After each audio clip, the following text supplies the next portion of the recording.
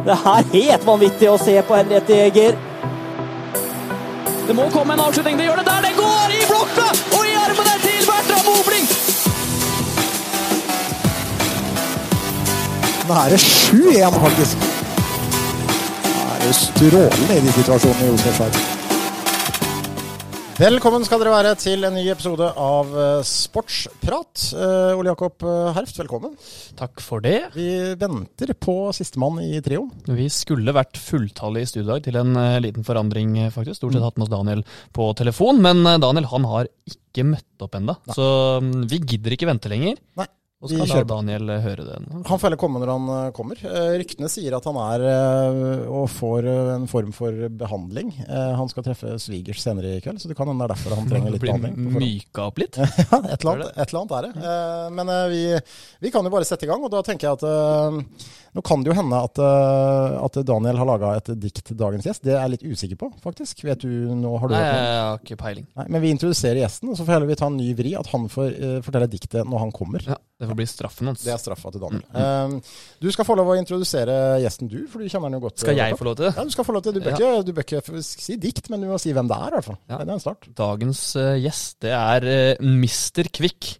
Det er mannen som er en altmulig mann på både Halden stadion, men først og fremst på Strupe. Han er, kan gjerne kalle Strupe for Juklo Arena. Vi sitter her med Haris Juklo. Velkommen, Haris. Jo, takk. Er det Strupe eller Halden stadion som er Juklo Arena, egentlig? Nei, det er for Ole Jakobs svar. Strupe. Det er veldig hyggelig at du tok turen. Travle dager nå i januar, eller er det litt sånn stille og rolig for en fotballeder i januar? Man tror jo at det er stille og rolig, men det er kanskje ikke det? Nei, det er ikke det. Januar er vel ikke den måneden som er mest stille.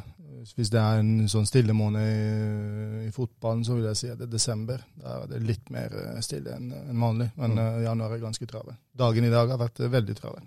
Liksom, for de som da ikke har jobbet, eller noen gang kommer til å jobbe i en fotballklubb, hva er det som skjer en vanlig uke? Altså, du bør ikke si alt, men altså bare litt sånn punktvis da. Hva er det som tar mest av tida di på denne tida av året?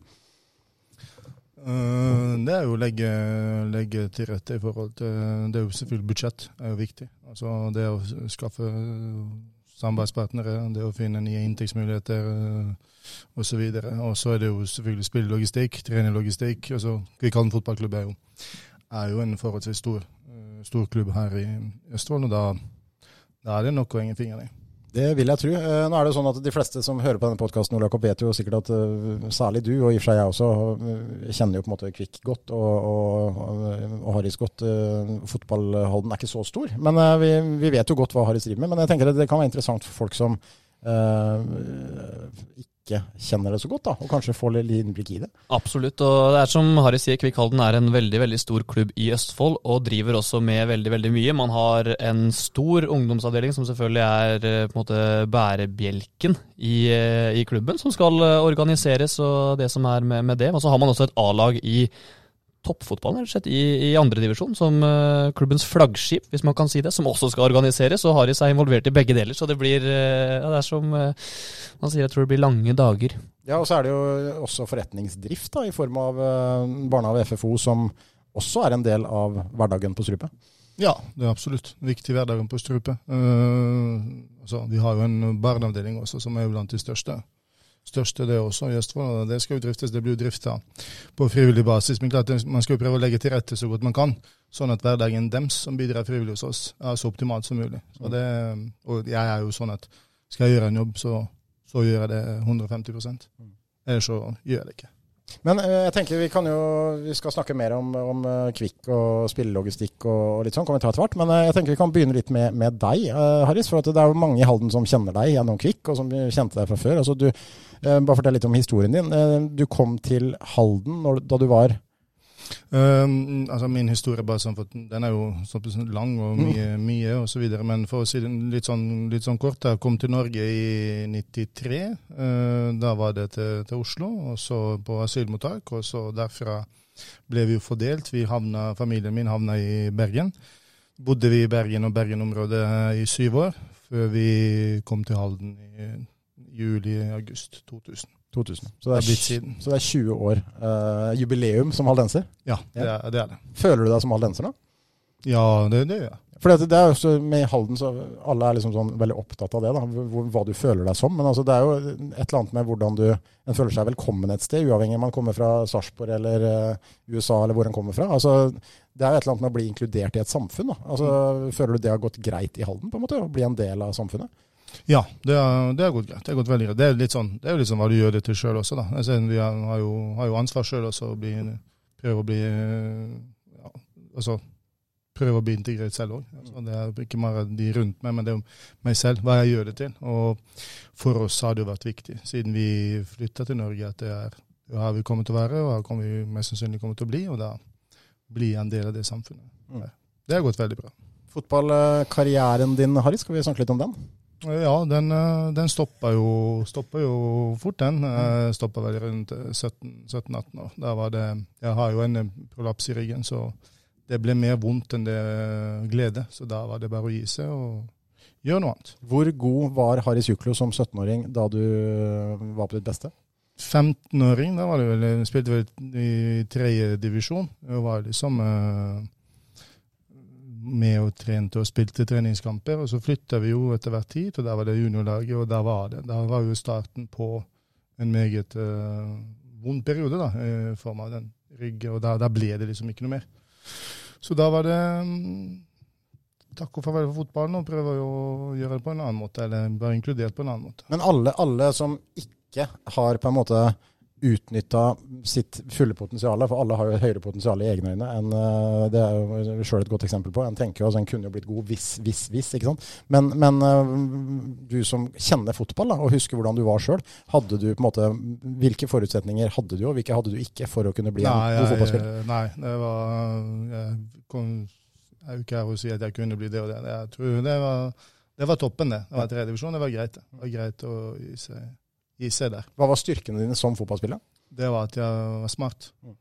Fotballsmart og god pasningsfot. Midtbanespiller? Deep midtbane. Har du sett Harry spille fotball, Ole Jakob? Jeg har faktisk aldri sett Harry spille fotball. Jeg har sett Harry trikse, og der mister han ikke ballen. Så fin teknikk. Ja. Jeg kunne blitt proff, vet du, men jeg skadet meg, så da jeg var 18. Ja, ikke sant? Jeg kunne spilt på Real Madrid i 10 år, hvis jeg hadde, ikke sant? Nei, men alle har jo den, og det litt morsomt. Men din bror husker jo mange fra A-lag til Kvik, altså Millie, en meget lovende fotballspiller som vel hadde, det var vel noe treningsopphold og noe proffdrømmer, og altså, hvordan var du involvert i hans karriere? Hva husker du av det? Det var mer som støtte. Han var vel ned en tur til Spania, Alaves, og så var han vel en tur til Frankrike. Jeg var jo med han til Frankrike. Det var i Lyon og Olympique Marseille. Veldig bra opplevelse. Veldig positiv opplevelse på mange måter. Se hvordan andre storklubber driver. Men han, ikke sant, vi jo litt preget, vi som kommer fra krigen, og det å flytte ned dit til alene, bort fra familien, det var ikke han klar for der og da ble Kvik Halden og spilte der noen sesonger. Jeg tenker at det jo kanskje noe som vanskelig for oss som har vokst opp i Norge å tenke på, men den tryggheten og det behovet for å ha trygge rammer rundt seg, som helt annerledes hvis du oppvokst i et samfunn som dere var da. Ja. Det ekstremt viktig. Det perioden mellom 1992, når krigen brøt ut i tidlig Jugoslavia, og frem til 1995, 96, 97. Krigen var jo ferdig i slutten av 95, da, så klart vi fikk det med oss, for å si det sånn. Hvor det dere kommer fra? Vi kommer fra Mostar, ja. Som en by i sør i Bosnia-Herzegovina. Så vi var jo en av de heldige da, som fikk kom oss ut forholdsvis tidlig, og ikke fikk oppleve krigen så nært som mange andre, sånn sett. Men klart, vi fikk det med oss. Har du typ minner tilbake? Husker du? Ja, jeg husker for mye, rett og slett. Det sånn det. Jeg husker alt for mye. Skulle gjerne slette en del av det. Men klart, jeg var jo 9 år når krigen startet. Og var jo litt klister igjen. Var opptatt av å få med meg mye. Og da, det sitter en del fortsatt, og det tror jeg er noe jeg må leve med resten av livet. Men tenker du også innimellom at den ballasten som først og fremst er fryktelig vond, og selvfølgelig noe som er traumatisk og alt sånt som er vanskelig for oss å forestille, men kan også det være en styrke å på en måte ha den ballasten i forhold til at du faktisk har klart å komme gjennom det? For altså, det er et eller annet med det. Altså, mitt liv til nå, det har jo vært en god del utfordringer, masse positivt også selvfølgelig, men klart, jeg tror jeg kommer jo styrket ut av det. Det er noen som sier at den som ikke dreper det, gjør det sterkere. Og det er jo på en måte det er litt sånn jeg tenker selv også. Ja, for jeg tenker at hvis en er i alle opplever jo sitt, nå ble Sportsprat veldig seriøst for det, men innimellom så synes jeg det er fint. Altså, alle opplever jo tunge tider. Det kan storme rundt en, det kan være sorg, det kan være ting som skjer i livet. Alle opplever jo det.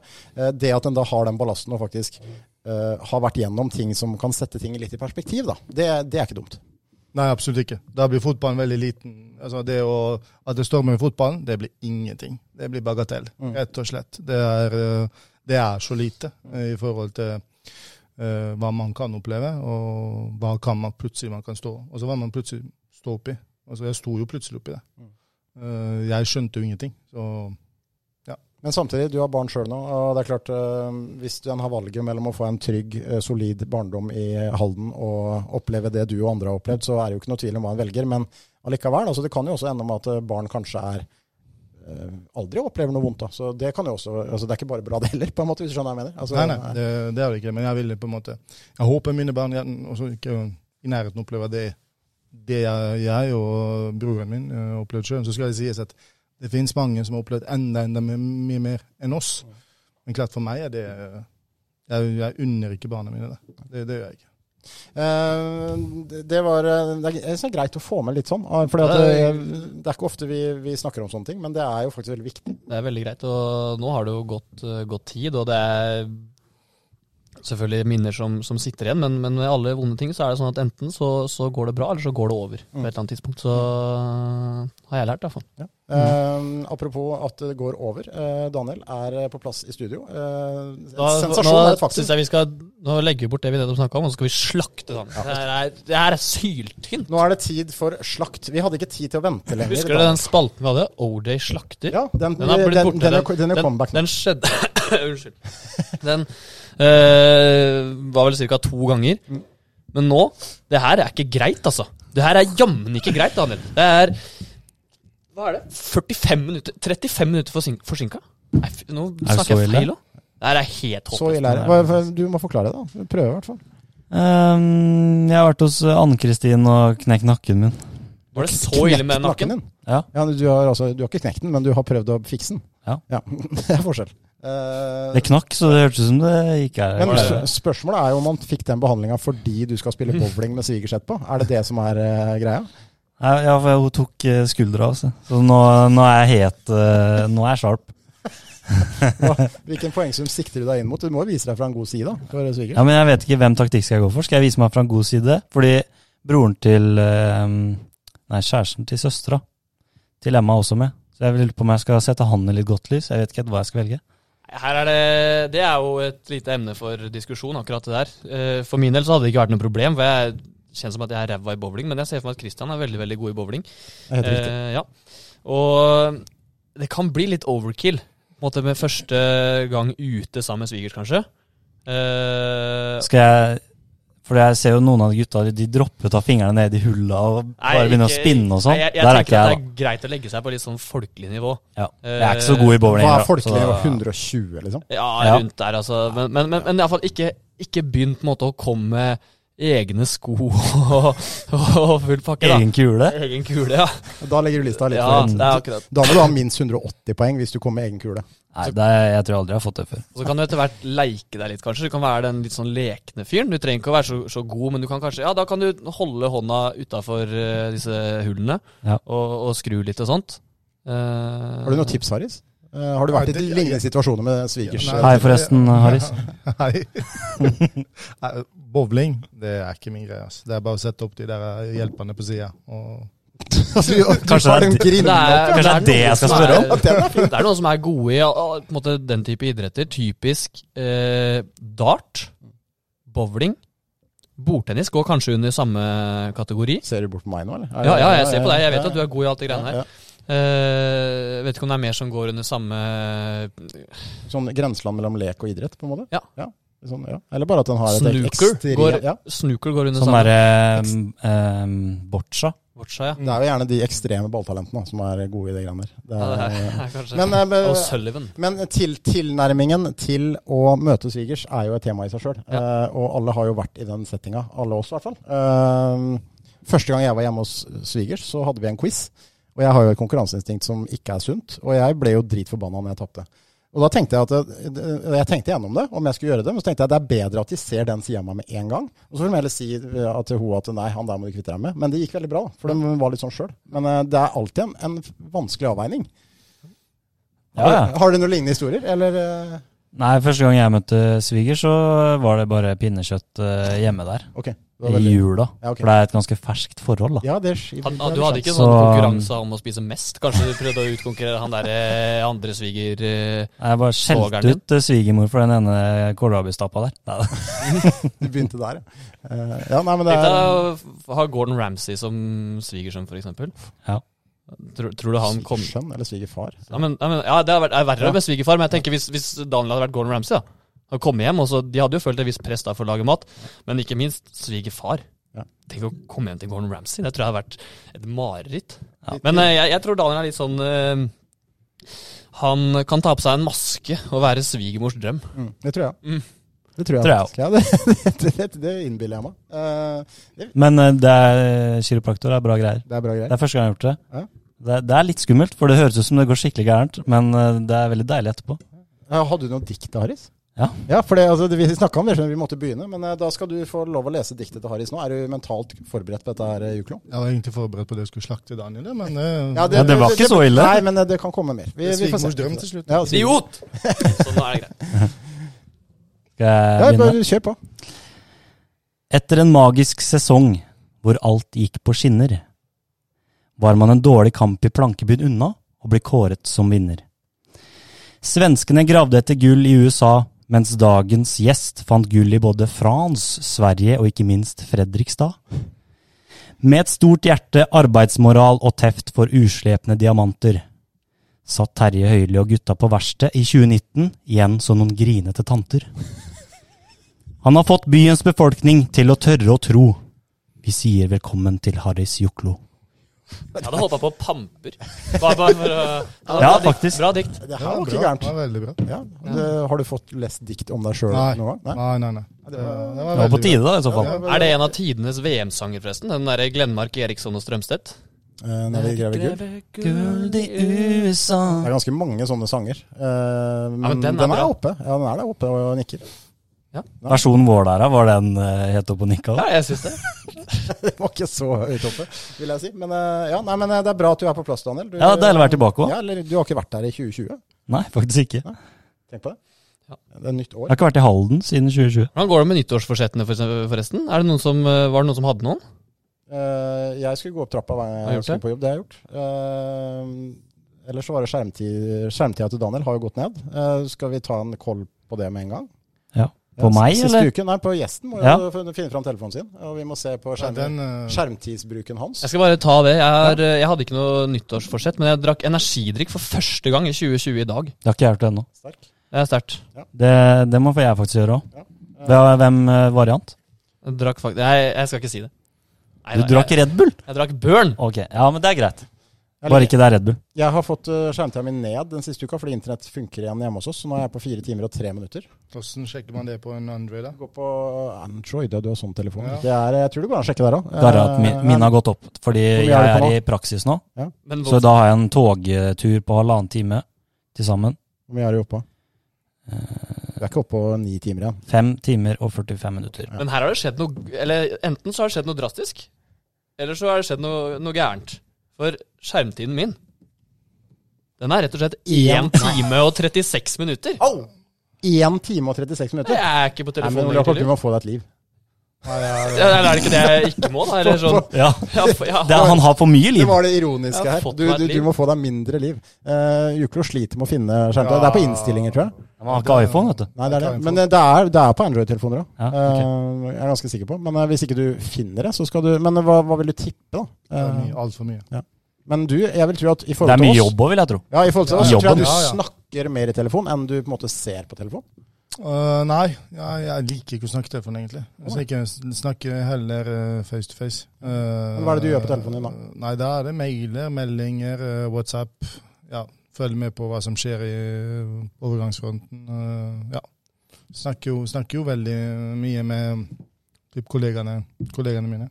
Nå vil si litt for mye. Så det er ikke sånn sang-auditions i Britain's Got Talent og sånn som tida de går på? Nei. Okay, det er bare meg da. Men alle har jo en guilty pleasure å ha et spill på telefonen de spiller. Det må jo alle ha. Har du det? Ja, hvis jeg er på fly og sånt. Candy Crush. Candy Crush det er ikke gærent. Ja, greit det. Jeg har New Star Soccer, hvis noen vet hva det er. New Star Soccer? Ja, du er en spiller som du kan dra på byen og dra på kasino og sånn. Okay. Det er helt overlegent spill. Jeg har ikke noe der, faktisk. Sjokk. Ja, men han er jo ikke på telefon. Strava. Det er Strava som er favorittappen min. Jeg hadde faktisk snakket 2 timer i telefon en uke her. Sånn, men jeg har jo da en jobb som gjerne må snakke litt i telefonen. Ja. Det har i seg, ja. Så det er mye tid som går på det. Men Ole Jakob har ingen juletradisjoner. Han sitter ikke på telefon. Det er jo grunner til å slakte han også. Ja. Nå sitter jeg bare oppe i leiligheten min, titter i taket. Ja, ikke sant. Sånn er det. Nei, vi får fortsette litt. Vi har hørt litt om Harris sin historie her, Daniel. Interessant å høre om det. Du starta Kan jeg bare skyte med skjermtid først? Det var det jeg skulle si. For der er Harris, jeg kan støtte at den er høy på Harris, for det er en helt ekstrem evne til å være tilgjengelig på Messenger. Ja. Chat-funksjonen til Facebook. Ja. For det kan være sånn, plutselig så kan jeg legge meg sent en kveld, typisk en helg da, kanskje jeg legger meg 1 da, så ser jeg på Messenger, og da er Harris tilgjengelig aktiv. Og så plutselig så kan jeg våkne veldig tidlig en dag, jeg våkner klokka 5, da er Harris aktiv på Messenger. Han er helt seriøst aktiv nesten døgnet rundt. Jeg har nesten ikke sett Harris ikke aktiv på Messenger. Så du kan bekrefte det, at du er mye på Messenger? Ja, jeg er jo det. Ja. Men det går mye i... Altså det er mye fotballprat der. Veldig mye. Ole Jakob, når jeg snakker med han, så er det som gjerne eiendom. Om noen priser som er helt himmelhøye, og slakter vi rundt prisene og sånn. Nei, det er som regel ikke han. Alle andre, ja. Men altså, de folk som har travle jobber, og som har innimellom fryktelig mye å gjøre, de har jo evnen til å på en måte kunne bare blokke ut ting. Har du lært deg til å klare det? Jeg er dårlig på det. Det er jo veldig dårlig på.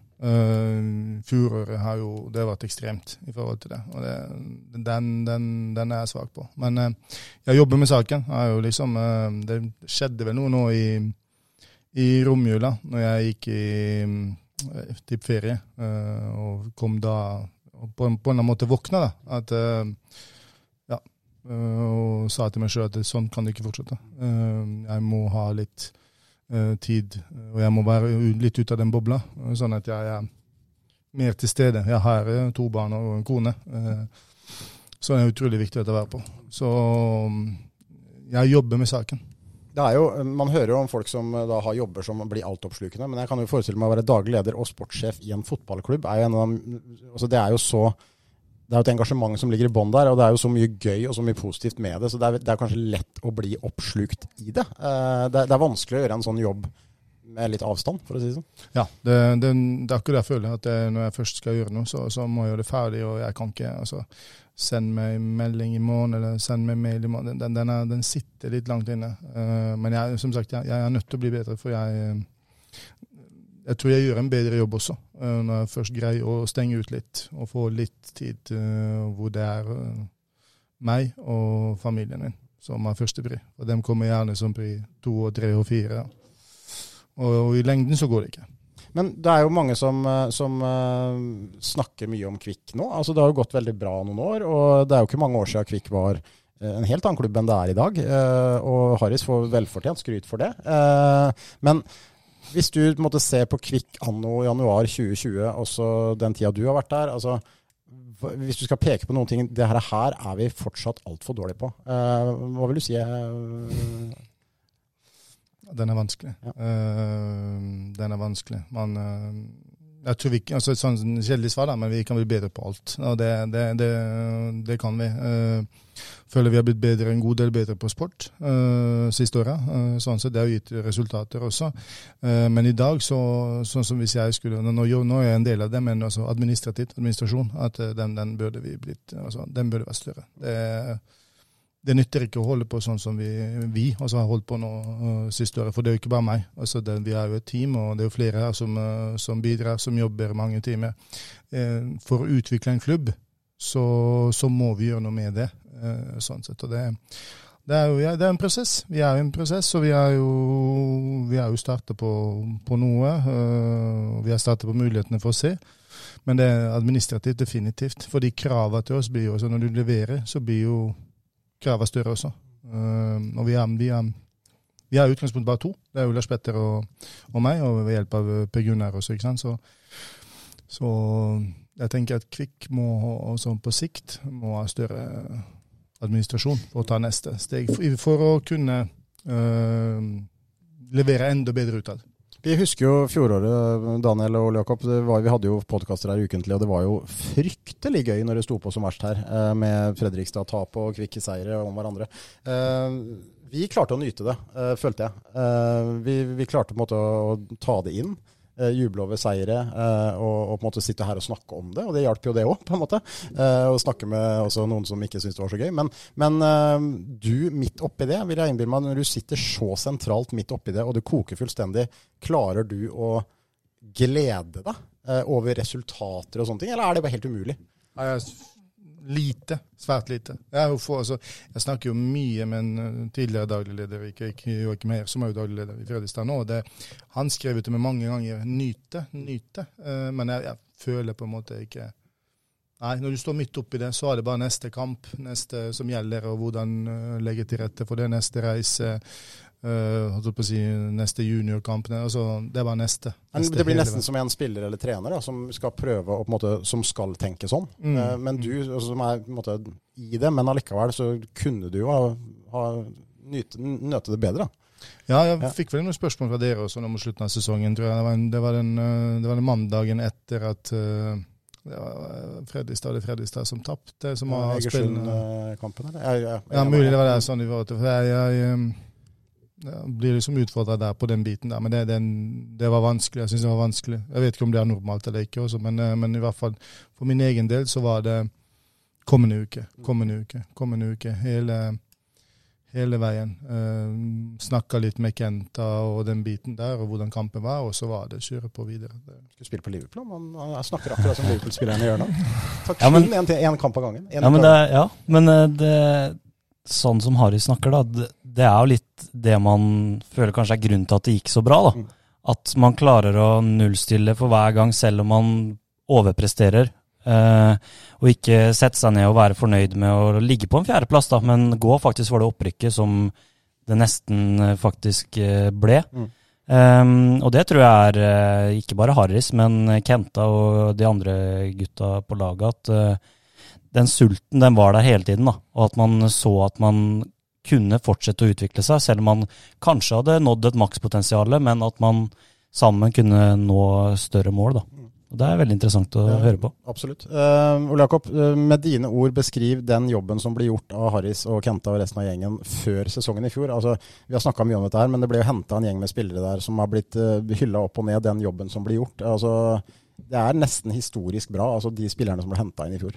Ja, det er jo det var en uvurderlig jobb, er vel kanskje riktige ordet å bruke. Og så traff man nok maks. Jeg tror vel, hvis på en måte man klarer å se litt tilbake, at man hadde nesten ikke drømt om hvor bra man skulle treffe, i hvert fall med et par av signeringene. Man hadde jo åpenbart gjort en god jobb. Man klarte å lokke disse spillerne til Halden, og de slo ut i full blomst. Det er en kjempejobb av Harry som har fått de hit. Det er en kjempejobb av Kenta som fikk de til å gå inn i et system og prestere på den måten de gjorde. Og så tror jeg også hele Kvikk la på en måte til rette for at de skulle ha det fint her. Så får man kanskje beholde noen av de videre. Men det er klart, det viser jo som en annendivisjonsklubb uten alt for store ressurser, at man har gjort noe riktig når dessverre da disse spillerne ser ut til å forsvinne etter en sesong. Altså vi kan jo ta spesielt klubber, 3 spillere, altså Josef Scheib, Albert Makiadi og Filip Westgård, hvis vi tar de 3 da, som da var helt uvurderlige i det dere gjorde i fjor. Det er jo også et problem når man er så flink på spillelogistikk og klubben ikke er stor nok til å beholde dem. Og det er jo ikke bare å se på HT også, som har vært veldig flinke der. Altså, på et eller annet tidspunkt så går de videre. Altså, er det en filosofi dere har fortsatt, at det må dere svelge, rett og slett? Ja, det er jo ingen tvil om at vi skulle gjerne beholdt dem her hos oss. Det gjør det jo lettere for oss som jobber med dette å få en kontinuitet på samme måte som vi har med resten av troppen. Men klart, vi må bare godta. Sånn er det. På samme måte som jeg leste jo Jan Thomas uttalte i HA det med HT. Det blir på en ganske lik måte. At de utvikler seg, det springbrett, og det blir det jo hos oss også. Så lenge vi ikke greier å signere spillere på 2-årskontrakt, og da har litt mer eierskap i spillerne og kan sitte igjen med noe når de først forlater da. Så det er bare sånn der, og jeg føler liksom for min egen del det er helt greit. Sånn jobber vi. Gjerne med flere haldenser på den måten der også, som tar neste steg ut i den store fotballverdenen. Og så er det jo, altså man viser at man har gjort noe riktig ved at de har prestert. Det blir tydelig overfor spillere rundt om i hele Norge. Den sesongen Kvikk gjorde i fjor, den ga gjenklang utover hele landet. Det er jo ikke noen tvil om det. Såpass bra har andre divisjon blitt. Kanskje lettere å få folk til klubben nå. Jeg vil ikke tro at det har vært like hektisk virksomhet fra din side, Harris, i år. Jeg tipper du har blitt kontaktet av flere enn du gjorde i fjor. Ja, nei, det er altså, så vi er jo priset med å ha en trener som har mye kontakter, og det er jo Kenta som får de fleste henvendelsene sånn sett. Jeg får jo mye mail fra ulike agenter rundt omkring i Europa, egentlig, mens Kenta er jo den som har den første dialogen der, og samarbeidet der har jo på en måte bare blitt bedre og bedre, og vært veldig bra. Så det er roligere nå, i forhold at vi må jage. Vi kan sitte litt mer på gjerdet enn si typ for 1 år siden, 2 år siden, ikke minst, når vi var i 3. divisjon. Det kan vi. Samtidig så blir vi jo målt på fjoråret, og man forventer jo at de vi eventuelt henter inn, det forventer vi jo selv, at de skal slå til på samme måte som de vi hentet i 2019. Om det skulle være noen andre enn de vi snakket om i stad. Men det er jo folk kanskje som er litt utålmodige, som da ser at det har ikke kommet inn noe nytt. Sabri trener litt med Kvikk. Dere har mistet Makiadi. Litt usikkert med Scheib og Westgård. Altså, er dere redd for at kanskje ikke det kommer inn noe nytt? Har dere rett og slett bare is i magen her? Altså, og ser han? Og har egentlig full kontroll? Og har masse navn som dere bare venter på å plukke inn? Eller hva er status? Full kontroll i fotball, hva er det? Liksom? Den skal ikke jeg si at vi har, men vi føler at vi har brukbar kontroll på det vi driver med nå. Og vi har jo en stamme som har vært med i flere år her nå, som vi har 20 spillere pluss på treningene nå. Flere spillere fra junior som også bidrar i treningshverdagen. Så vi har det egentlig ganske greit nå. Og så er det jo nå, ikke sant, når januar er over, så blir jo flere og flere spillere som står uten klubb også litt mer utålmodig. Da er det lettere å få napp, ikke minst da. Og det gjelder jo også spillerne som har vært hos oss i fjor. Scheib og Westgård. Ja, Scheib, Westgård og Makiadi står jo fortsatt uten klubb. Så det er ikke noe klart der ennå, altså? Nei, altså Albert trener jo med oss. Og har trent med oss, så ingenting er klart med den. Breaking news her, Daniel. Vi har fikk jo beskjed om at han var ferdig Kvikk og var klar for Koffa. Ja. Men det stemmer altså ikke. Nei. Fake news. Fake news. Nei, han er på trening i stad. Philip snakket med senest i går. Og Scheib tidligere i dag, han skal jo trent med 08 nå. Ja, han skal spille kamp, eller han skal i hvert fall være med i kamptroppen i morgen mot Norrköping på Sarpsborg stadion. Så. Spennende. Veldig spennende. Men det er jo også gledelig, det snakker vi om flere ganger i fjor også, med en fin stamme av haldensere også i Kvikk Halden-troppen akkurat nå. Du har, hvis man tenker en elver, så har du en Jakob Madsen-Lund, om ikke Dardan Setometi er en haldenser, så er han i hvert fall meget etablert i Halden. Og du har en Mathias Engebretsen der, du har en Ole Strømsborg der, du har en Peder Nomel som kanskje kan slå seg inn i en elver i år. Så jeg tror ikke det er så mange klubber i Post Nord som kan skilte med å ha haldensere. Eller ikke haldensere, men egen by da. Altså Blink da, Stjørdals Blink i fjor, hadde masse trøndere. Men det er jo ikke så mange som er fra Stjørdal. Nei, det er jo som om vi skulle hente fra hele Østfold her, liksom. Ja. Men er det viktig for dere, Haris? Det er viktig, og det er sånn vi skal drive, og det er sånn vi kan drive. De spillerne vi skal hente utenfra, de skal være de som hever det som vi har lokalt. Lokalt skal vi være gode i form av å hente de spillerne som vi mener passer hos oss. Og det føler vi har lykkes med. Vi lykkes med det i fjor. Men ikke sant, fotball er en ferskvare. Det vi lykkes med i fjor, ikke sikkert vi lykkes med i år igjen. Så vi må bare jobbe på. For oss er det viktig, definitivt viktig, at flere lokale der opp hansken. Men det er jo flere av spillerne som har vært viktige på Kvikk nå i flere år, som er haldensere, men som har reist utenbys, og så kommet tilbake igjen. Og så er det noen som har vært i klubben hele tiden.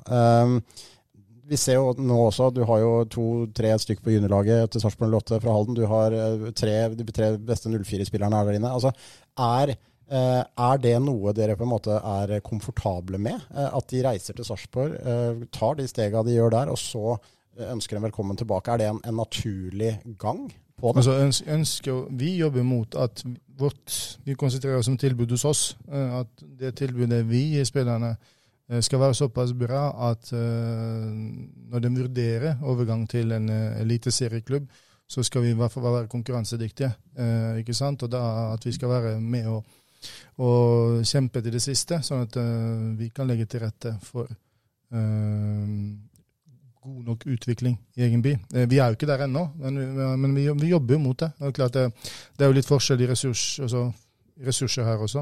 Sarpsborg legger jo mye i sin ungdomssatsing, sånn sett. Det gjør vi også, men ikke i nærheten. Så vi har ikke i nærheten så mye. Sånn sett, men sånn kompetansemessig så føler jeg at vi har gjort noen steg siste året i Kvikk, hvor vi har bevisst fokusert på at vi skal skaffe så gode trenere som mulig i ungdomsavdelingen. Det er jo liksom det som var pri 1 før vi sett på plass en avstand da.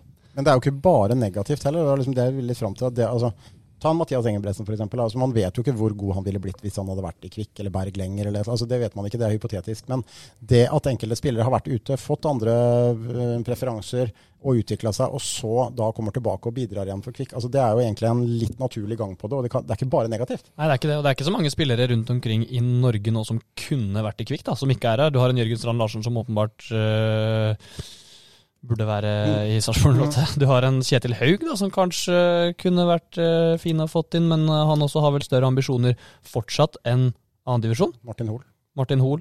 Du har en Sabri Katta som er på vei tilbake, flyttet hjem til Halden for å se hva han finner på. Men det tenkte jeg på, det er fryktelig greit å ha en sånn lokal profil på lagene. Da kan du hente spillere fra Drammen og Romerike og fortsatt være liksom lokal. Ja. Jeg bare skyter inn der at utifra de ressursene vi har, så er det sånn vi må tenke. Du har jo noen lag rundt omkring oss som har mer ressurser, og dem kan du selvfølgelig bruke mer på spillerne sine. Det kan godt hende at vi hadde brukt mer hvis vi også hadde hatt det, men så lenge vi er der vi er og har det vi har, så velger vi den veien da, at vi går gjennom via vår ungdomsavdeling. Og det kan vi leve med på sikt også, sånn sett. Men Kristian, i forhold til det du sa, altså det å være i Sarpsborg, det er ingen ulempe, det er definitivt. Det viktigste tror jeg at de ikke blir for lenge på et juniorlag. At seniorfotballen bør de få smake på. Og det tror jeg også, hvis du snakker med Moberg, han vil bekrefte det. At det er viktig å få bryne seg på seniorfotballen. Et fryktelig trangt nåløye i Sarpsborg fra juniorlaget. Sier seg selv i en eliteserieklubb. Det er eliteserieklubb, ikke sant? Så det er ikke bare å bli tatt opp på et A-lag der. Ja. Han var faktisk årets spiller på juniorlaget når han forsvant. Var det? Så det sier litt om hvor vanskelig det å komme opp der. Ja, det ikke noe tvil om det. Spennende ting å snakke om. Vi kunne snakket bare om det, men vi må snakke om litt andre ting også. Vi har jo gitt Harris et litt oppdrag, Daniel. Vi veldig spent på om han har klart å løse det, eller om han fortsatt i beit her. Det rett og slett som vi pleier å gjøre, bedt deg om å sette opp et slags drømmelag. Det jeg tenkte å høre med han først da, altså, det vi vurderte først var om du skulle lage en sånn drømmelag med på en måte spillere som du har blitt kontaktet om, og litt sånne rare tilfeller da, for jeg regner med har du noen sånne historier om agenter, eller du har fått tilsendt noen videoer som helt fjernt? Altså helt ute, som du bare tenker, hva i alle dager, hva det her for noe? Ja, det tror jeg det mange av, sånn sett. Ja. Men en historie som veldig, veldig spesiell, som tror jeg du var med på også, det var da vi skulle signere en spiller, at det må du hjelpe meg, jeg tror jeg tilbake i 2015 eller 2016. 2016.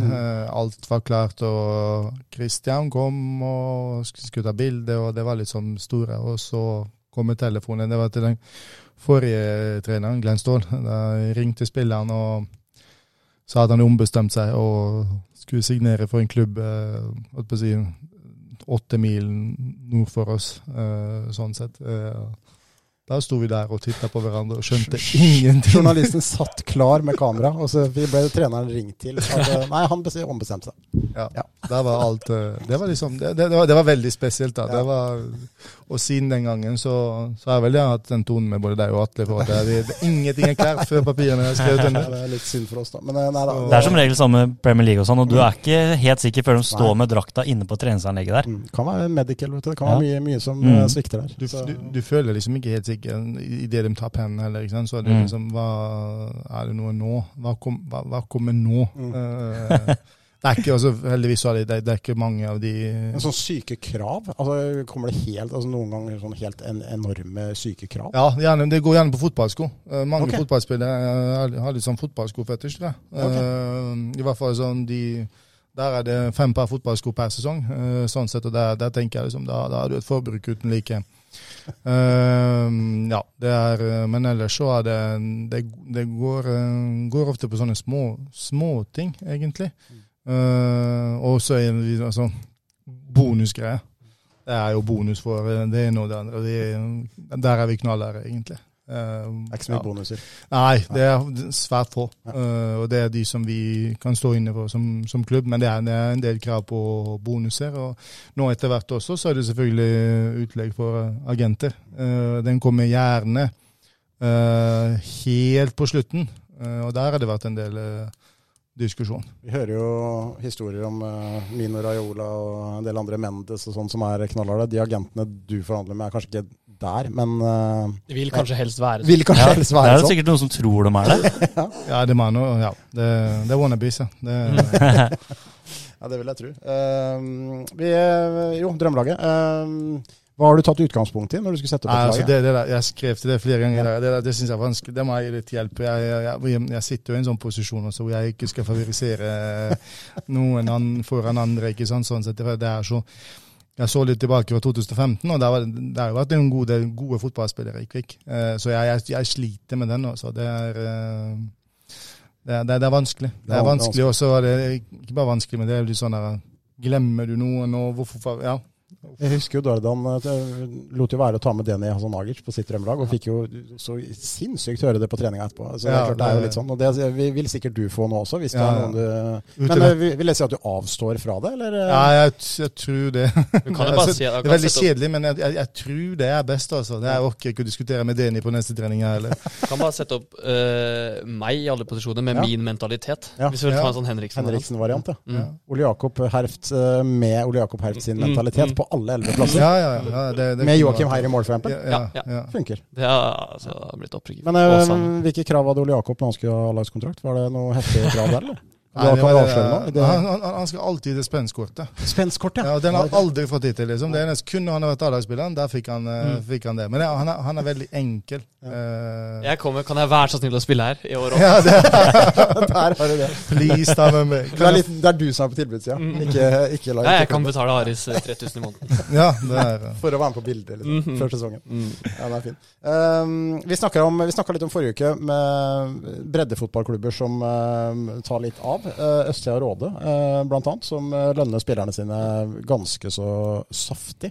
Hva tenker du om det, Haris? Altså, du kjenner jo disse klubbene, og du skal ikke bruke de sterke historiene, det får du passe vel litt på. Men altså, er ikke det et sykdomstegn for norsk fotball, det som er i ferd med å skje? Det er ikke bare i Østfold det her er heller. Nei, det får jo holde på med sitt. Man bare hører. Det er ikke noe jeg vet eller bruker tid på. Sånn sett. Men ja. De må gjøre det de synes er best for dem. Og det som funker, og klart, Rådet legger jo ganske grei press på seg selv med det laget de har nå. Det samme tror jeg også jeg vil få etter hvert. Da. Men det kan godt hende de lever fint med det, og det vil jo kommende sesong vise i 4. divisjon. Men det er ingen tvil om at 4. divisjon i Østfold er ganske tøff arena. Det vil jeg si. Det blir tøft for Tisteren, Daniel. Men apropos Råde, ja. De annonserte en ny signing, eller om det var i dag eller i går kveld. Herman Blystad, han har kommet inn der nå. Herman Blystad kommer der nå. Han skal sikkert ikke ha 2 fotballsko i året, han får si det sånn. 4. 4 skår, kan du bekrefte. Blystad skårer mål i 4. divisjon. Ja, det tror jeg. Men tenk deg, hvis ikke Råde rykker opp i år. Jeg har sagt det hvert år. Hvis ikke Råde rykker opp i år, så skal jeg le, og så har jeg ledd hvert år. Hvis ikke de rykker opp i år, så skal jeg personlig møte opp inn på klubbhuset på Råde der og le. Men det er jo veldig lett å mislike sånne klubber. Altså, jeg tenker alle andre som er i fotballmiljøet ønsker jo at de klubbene mislykkes. Og da synes jeg jo litt synd på de som faktisk jobber, som er i den klubben, og som sikkert er hyggelige folk. Da. Jeg må bare si det, jeg har møtt meg selv i døra et par ganger på akkurat det der, fordi vi har møtt Råde, og vi har liksom snakket så mye piss om Råde, og så har vi vært inne og spilt, og vi har spilt mot Råde i fjor for eksempel da. Og så stiller vi jo da med et lag hvor alle spillerne der har jo en eller annen form for lønn. Nesten i hvert fall. Altså, la oss si 6 eller 7 av 11 spillere da. I Elveren har jo en form for lønn. Så det er jo fortere å møte seg selv litt i døra. Men nå kjemper jo Kvikk også å komme foran Råde da. Så det er jo kanskje det som kreves for å være i toppen i 4. divisjon. Men jeg mener at det er jo et sykdomstegn da, som Harry sa for norsk fotball, at det er sånn her. For de har en ungdomsavdeling som er i samme klubb, samme har Østsida. Det er jo, tenk hvis de hadde brukt de ressursene på lønne trenere, få inn en ordentlig ungdomssatsing. Hvor mye kulere det hadde vært. Hva tjener østsiden da, Østsida, på å ha en klubb i 3. divisjon da, og ingen ungdomsavdeling? Hvem er det som synes det er kult? Nei, men det er klart, den debatten med topp mot bredde, den er jo veldig vanskelig, og den kan sikkert noen ta Kvikk på også, ikke sant? At det er for lite penger som går til ungdomsavdelingen i Kvikk også, men her snakker vi jo en prosentandel som jeg tror er ganske brutal da, i de klubbene her. Hvor mye kulere er det ikke å ha en kjempeungdomssatsing da, og heller et A-lag i 3. eller 4. divisjon? Sånn som jeg tenker det i hvert fall. Men tenk dere Råde, hvis de rykker opp da. Fy fader, det kommer til å hente de sjukeste gutta der. Husker dere forresten da Råde rykka opp til enten 4. eller 5. divisjon. Tormod fortalte om det. Ja.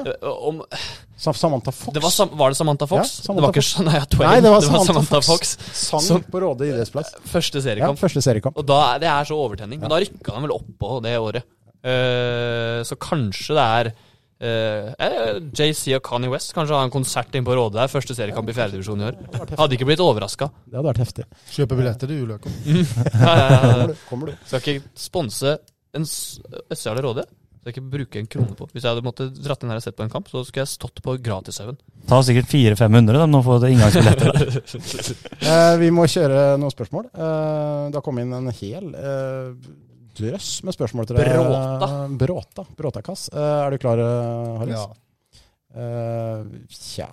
Hvem i Kvikk er den mest profesjonelle spilleren som har fått mest ut av sitt potensiale? Nå ble den stille, gitt. Og tenker den. Nå må han ikke si noe feil. Mange hensyn å ta der også. Men du kan bare ta et godt eksempel. Da. Det er jo sikkert flere. Men jeg tenker Jakob, ja. Jakob Madsen Lund. Jeg husker når jeg hadde juniorlaget. Da kom han jo med som blant de siste som kom med når det uttaket. Og har liksom, det er bare... Ja, jeg føler det er bare gått en vei. Sånn sett, og foran årets sesong også. I fjorårets sesong så er jo det er jo maskin, sånn sett. Føler at han er veldig profesjonell i det han foretar seg. Så det er altså sikkert flere spillere her, men det er Jakob som slår meg. Godt eksempel. Hva er det beste med kontorlandskapet på Strupe? Hvor fornøyd er du med ditt eget kontor? Ja, kjempefornøyd med. Altså, mitt kontor holder jo eliteserienivå, så det er det ingen tvil om. Det regner jeg med en av de gutta som sitter på det andre rommet og spør. Veldig fornøyd, og veldig fornøyd med det landskapet. Veldig fornøyd med det miljøet vi etter hvert nå har greid å skape oppe på Strupe. Det tror jeg er viktig for i en sånn hektisk hverdag. Og så kom et spørsmål her om har du vurdert å satse på dansing etter at du slo Nadia fra Skal vi danse i en dansekonkurranse? Ja, akkurat det spørsmålet kommer fra nyhetsredaktøren i HA. Vi avslører ingenting. Det vet jeg. Men det er tydeligvis riktige opplysninger. Er det korrekt informasjon? Ja, det er korrekt. Det er korrekt informasjon, ja. Er det noe du kan fortelle om? Eller er det... Jo da, det var veldig... Vi har en sånn årlig... I fjor, ja. Så det var ikke dine bedre dager heller? Det var Nadia Kamitskaja. Vi hadde jo det var en samkomst oppe på Brekkerød, og da var jo hun en av de inviterte der, og så hadde vi det var jo ikke annet enn PlayStation, dansing og den greiene der, og da presterte jeg å være bedre enn henne, og den har jeg hørt siden da, sånn sett, og den kommer jeg til å få høre videre også. Ja, altså det går rykter om at det verserer en video av Harris på dansegulvet, at du har en slags sånn kulelagerhofter, at du har veldig god sånn bevegelse i hoftepartiet ditt når du danser. Er det, jeg vet ikke om du har opplevd det, men du har tydeligvis kanskje anlegg for dans da, Harris? Ja. Det er den ikke si det. Balkanrytmer? Ja, mulig. Ja. Kanskje det var han vi skulle hatt med i den lokale Skal vi danse som vi satt opp tidligere Harris skulle vært med der, vet du. I 2019. Kunne han ha vært danseren som hadde vist Nadia Kamitskaja hvordan det skulle danses, for eksempel. Fortjener du en statue utenfor Halden stadion? Nei, absolutt ikke. Utenfor strupa? Nei, så langt ifra det. Neida, det er ikke noe statue det. Det er mange som har gjort mye større jobb enn det jeg har gjort. Hvordan gikk det borte mot Greåker junior da du skulle hjelpe Jørgen? Det her er fint historie. Ja, den er fin. Du skulle være med Jørgen Lacour på juniorkamp. Det var en kamp jeg ikke kunne være med på, tror jeg selv. Da jeg var sammen med Jørgen som juniortrener, og så skulle Harris være støtte inne mot et ganske bra Greåker-lag også, skal sies. Så da kan Harris ta over herfra. Ja, vi hadde jo med oss, husker Peder spilte der, og Bestfort blant annet spilte der, og da, jeg skulle bare hjelpe til da, og, ja, litt sånn oppmannrolle egentlig. Satt opp kjegler og satt opp bane og den biten der, og fordelte vester, og alt gikk jo fint, og kampen begynte, og ja, så... Da endte jo med at jeg ble utvist da. Ok. Jeg ble utvist. Klubben fikk bot på 3000 kroner, tror jeg. Sånn sett, så... Hva var det var det gloser? Var det verbalt, eller var det... Nei da, det var bare da var det litt sånn balkanblod. Balkanblod, ja. Brusa. Ja, det var litt sånn, det kokte litt da. Jeg tror Bestfort fikk sitt andre gule og ble utvist. Og da kokte det over for oppmannen, Juklo. Jeg har ikke hjulpet Jørgen siden. Men hvordan er det å være daglig leder og få en bot inn som faktisk du har skyldig selv? Ja, den er ikke høy i hatten der, nei. Jeg husker, jeg tror jeg på Gunnar som spurte hva var det for noe? Så sa jeg meg selv. Men det skal jo sies da, Harris, det har jo skjedd noe til det bedre, vil kanskje noen si, med akkurat temperamentet. Vi husker jo mange som har fulgt Halden-fotballen fra, når var det du begynte som guttetrening? 2006-2007? Nei, jeg tror det var 2000 Ja, 5-6. Ja. Da bruste innimellom da. Ja, altså det er jo... Det er jo takket være Arild Skagen og Bjørn Ingvaldsen at det ikke ble verre enn de greide jo. Ja, jeg trente jo da 14-åringene til Kvikk. Det kokte bra på sidelinjen der. Hadde en Honda Cab, tror jeg, eller om det var bare en kupé. Nei, det var Cab det. Som, man var heldig hvis man satt på med Harris og kom hjem fra bortekamp i live. Det var såpass, ja. Ja, det er bare en som kunne sitte på. 2 seter. Det var livsfarlig. Ja. Men det var gjerne han som var dårligst på matchen. Så han skulle kjenne litt på det. Du følger vel med godt på resten av haldenidretten også, Haris? Både som dagleder i Kvikk og som haldenser, som vi har befestet at du er. Komet er jo trygt på kvalplass. Har vi dobbeltkamp hjemme. Vi må anbefale alle å gå i ishallen på søndag. Spesielt på søndag, gjerne lørdag også, men det er altså inntekt til Kreftforeningen, Barnekreftforeningen og gratis inngang og alt det der. Men du er jo også en Komet-supporter, og ofte i ishallen. Ja, jeg er veldig ofte i salen. Det har vært hele veien egentlig husker under det var jo ståtribuner, og når de spilte Gatlingan, det var jo der også. Sånn så følger jo godt med Komet, og følger jo toppholmann også. Sånn sett, men Komet kanskje litt mer sånn sett. Det har jo vært fra tidligere, som sagt. Så liker å følge med i halvdelen for å prøve å få med mest mulig av det som skjer. Og det er jo veldig spennende nå, både for Komet, det er jo veldig spennende for HTH, det er jo spennende for damene i Halden håndballforening, og klart TTIF i fjerde, så herrene gjør det bra der også. Sånn sett, så det er meget spennende. Så fikk jo Fredrikshall 2 seire nå, så det er masse spennende som skjer, og jeg følger jo prøver å få med meg mest mulig, men kanskje Komet aller mest. Jeg har jo en sønn som spiller på U8-laget også, så det gjør at jeg også er ofte i salen utenom kamper. Jeg har også hørt noen rykter, Haris, som du kan bekrefte eller avkrefte, at din sønn er veldig lik din bror. Stemmer det?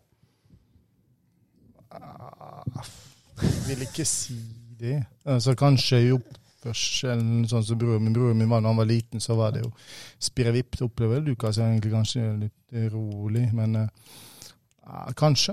Men er det hockey eller fotball på han, eller begge deler? Nei, begge deler. Altså, nå er det jo i vintersesongen, så hvis man kan kalle det, så er det jo litt mer hockey. Han er jo veldig glad i hockey, spiller hockey, og så kombinerer det med fotball som gjør at det blir nok økter i uka. Ja, det vil jeg tro. Fotball og hockey er en heftig kombinasjon. Ja, vi går jo også den helgen nå, så er det fotballturnering på lørdag i Skjebberhallen, og så er det krets eller et eller annet i Sparta, så det er nok å gjøre. Husker forresten, bare for å ta det hockey-fotball-greiene, da vi gikk på ungdomsskolen, så var det jo snakk om da, altså, noen som ville inn på St. Olav og det greiene der, og da får du jo poeng om du er på kretslag, landslag, sånne ting, altså tilleggspoeng da. Det husker jeg vi fotballspillerne synes var ganske tungt, fordi skulle vi komme på kretslaget da, så var det jo kjempe mot 1000 andre gutter som spilte rundt i hele Østfold i alle klubbene, mens hockeyspillerne som skulle på kretslaget, det var som å være på bylaget til Kvikk i fotball, og den fikk tilsvarende poeng for å komme inn på skolen. Det husker jeg var tungt. Det er Sparta, Stjernen og Komet som var klubbene her. Ikke mange fra Moss i hvert fall. Men det skal også sies da at i hockey så har det vært også et problem at det har vært så få klubber, fordi at hvis kretslagstreneren har vært en Sparta-far, som det gjerne var, eller en Stjernefar, så har det ikke vært lett for Komet å komme med på det kretslaget heller. Så det er jo en annen side ved det. Og det gjelder nok også i fotball. Ja, ikke sant? Sånn blir det alltid litt sånn kompiskjøring der. Men godt poeng. Hva tror du, Daniel, om Komet? Altså, Beck-krisa er jo mer eller mindre komplett når nå Martin Bjørsland tar turen fatt til Bergen. 4 bekker. Jessesen ut der også. I 3 kamper. Så det var ikke bra timing å ryke på den der, men igjen så har jeg troa, altså. Jeg tror de trengte den lille vekkeren som de har fått nå, og så bygge videre og komme litt tilbake på nivået. Det var usannsynlig at de skulle gå på en 40-strakk seiersrekke der. Så jeg tror vi kan ta det ganske lugnt enn så lenge i hvert fall. De starter jo sesongen forholdsvis litt trøblete der også. Klart de har kommet litt sånn trøblete i gang på nyåret, men nå sist nå så var det vel seier i Tønsberg. Trygg seier der. Ja, ikke sant? Det koster jo kanskje en del, i og med at både Hus og Bekken er jo ute. Men det er vel typ 12 kamper igjen, og de er vel 4 poeng bak Lørenskog, og de er 2 kamper mindre enn Lørenskog. Og har mange poeng ned. Ja, og Ringerike er vel, tror jeg, 11 poeng, og så Ringerike 1 kamp mer, sånn sett så Så det ligger jo i kortet at det blir kvalik. Så jo spørsmålet da, altså, de jobber jo veldig hardt med å løse den back, for det å gå i en kvalik med 2 backpar. En ting jo å gå i det, tenker jeg, i begynnelsen av sesongen, men en annen ting jo når sesongen, altså, den jo lang den også for ishockey. Så den, klart der ser det ut som Gryner jo klar, og så blir det jo å se om Manglerud eller Narvik. Der det jo bare 4 poeng forskjell sånn sett, og begge lager vinner jo bra egentlig. Har jo bedre gått fra seg i Gateligaen. Så klart det, men Gryner jo muligheten. Gryner og Lørenskog da. Men de har litt vanskelig valg når sportsutvalget kommer når de skal hente en bekk til, fordi hvis de skal hente en norsk bekk, så finnes det antageligvis ikke en så god bekk tilgjengelig som de gjør svenske bekker. Skal man hente en svensk bekk, så har man en utlending for mye. Da må typ Jakob Klang et eller annet sitte på tribunen i hver kamp. Det jo et dilemma egentlig man i der, fordi det ikke lett å finne en god løsning på. Nei, absolutt ikke. Men hvordan egentlig reglene sånn i forhold til når man går inn i kvalspill? Når da, for si Ringerike ferdigspilt da, så henter de en Robin Bjørnstad for eksempel da, inn på bekken her. Hvordan reglene? Det gjorde jo Ringerike med Tobias Skårberg her for et par år siden. Så det jo så det mulig? Ja, det mulig å låne inn en sånn, så det jo en mulighet selvfølgelig. Ja. Men da får man inn en som ikke har vært med helt tatt da. Ikke sant? Det beste jo å få inn en nå som kan være med i de siste seriekampene og gjøre seg kjent i spillergruppa og spille seg varm da, før et kvalspill. Men det ikke lett. Altså.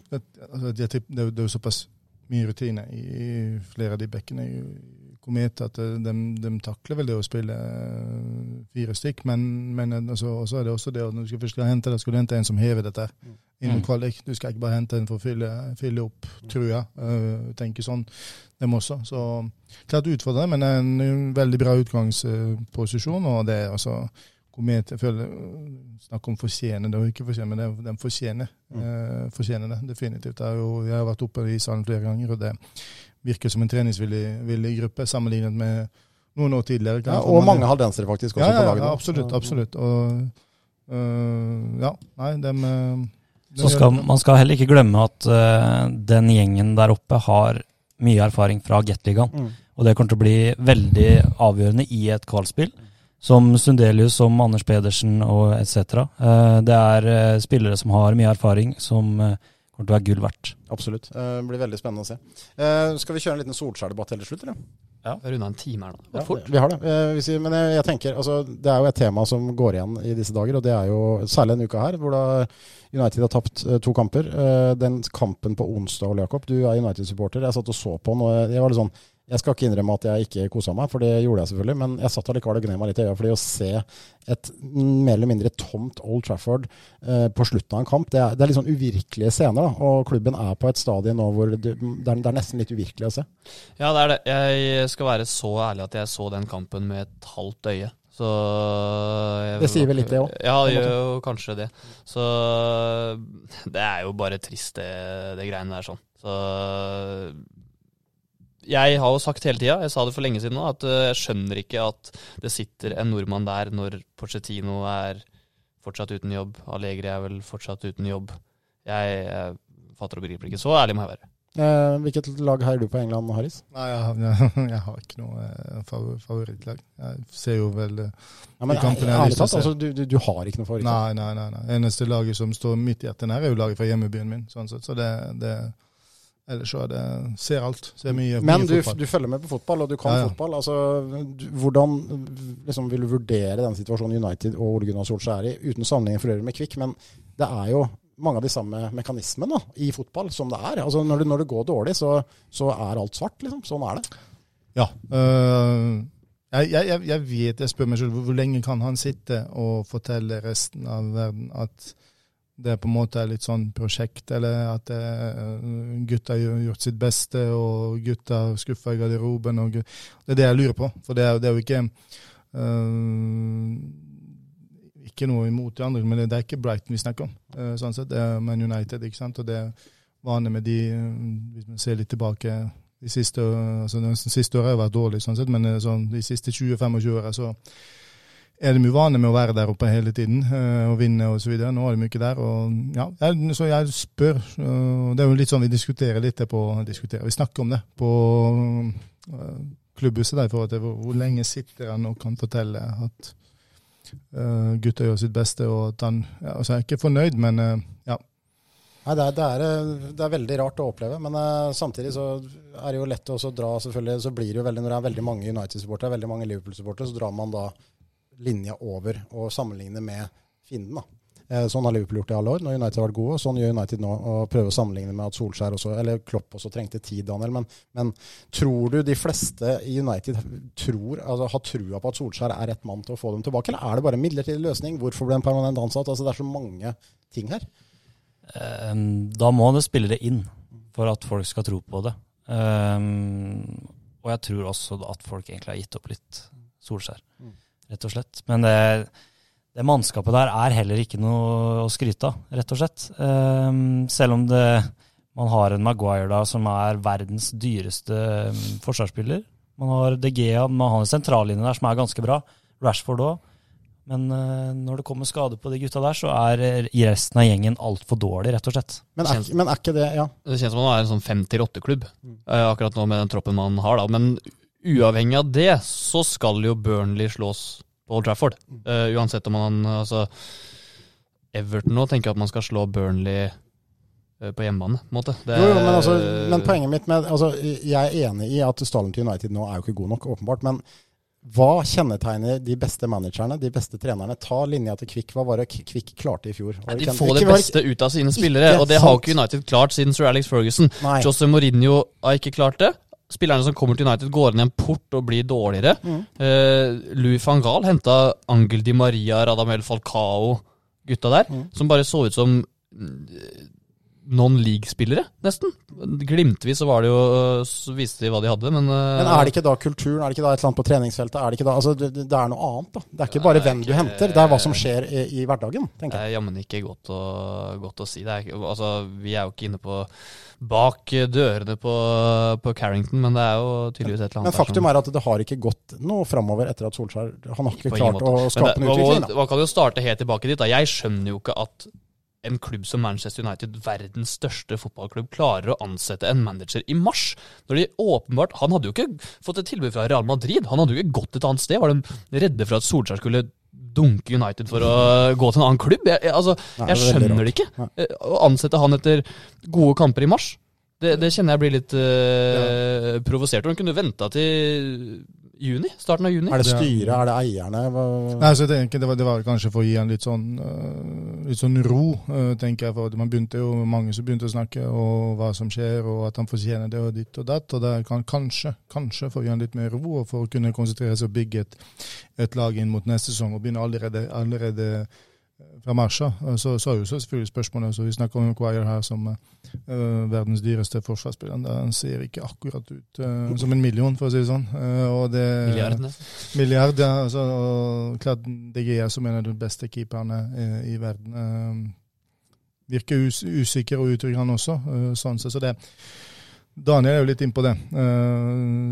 Spillestall, som vi snakker om her, få mest mulig ut av dem, og få det beste ut av spillerne. Det kan godt hende at han ikke lykkes. Men spørsmålet er jo liksom om man ser en forbedring, da. Det er jo det, tenker jeg, man må snakke om. Ser man noen forbedring? Ser man at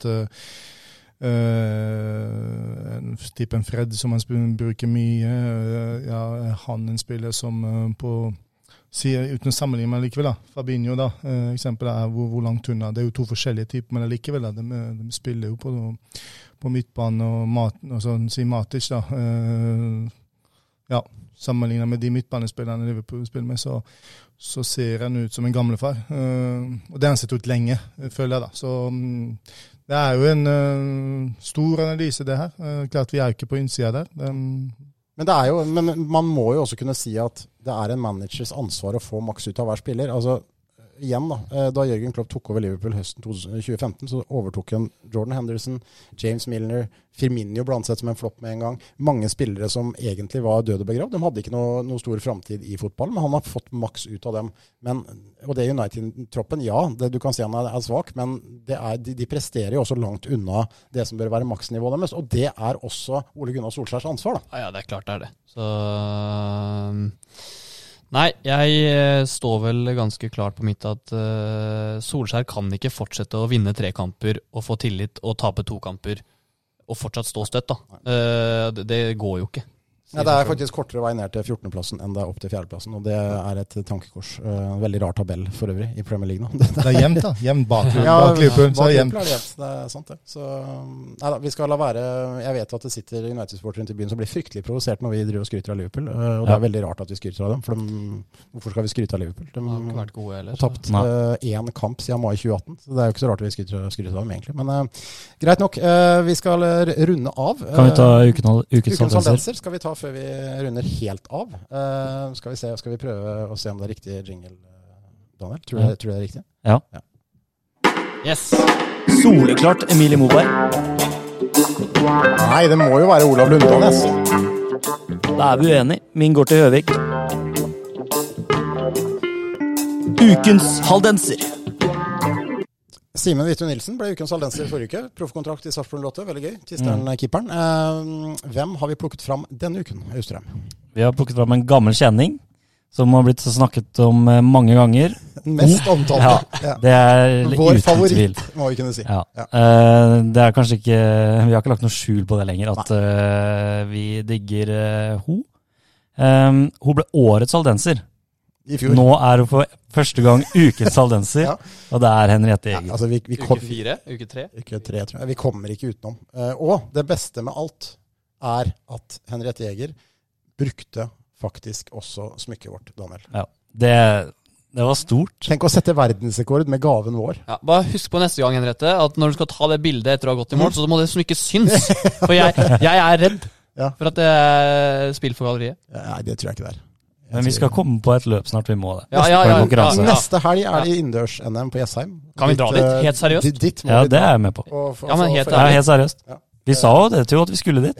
Neste helg. Men hun har også satt verdensrekord for under 18-åringer i femkamp innendørs, som da er i stedet for 7-kamp utendørs, så er det 5-kamp innendørs. Verdens beste gjennom alle tider i sin aldersklasse. Og det er talentet, Harris. Du har sikkert fått med deg henne du også, uten at du kanskje kjenner henne så godt, men det er jo det er helt spinnvilt. Ja, friidrett i tillegg, som er jo veldig stor idrett internasjonalt. Sånn sett, så det er stort. Enormt. Det er jo, man glemmer det litt fort, ikke sant, i fotball, hockey og den biten der, men husk dette, det er individuell prestasjon, det er jo vanvittig. Det krever mye.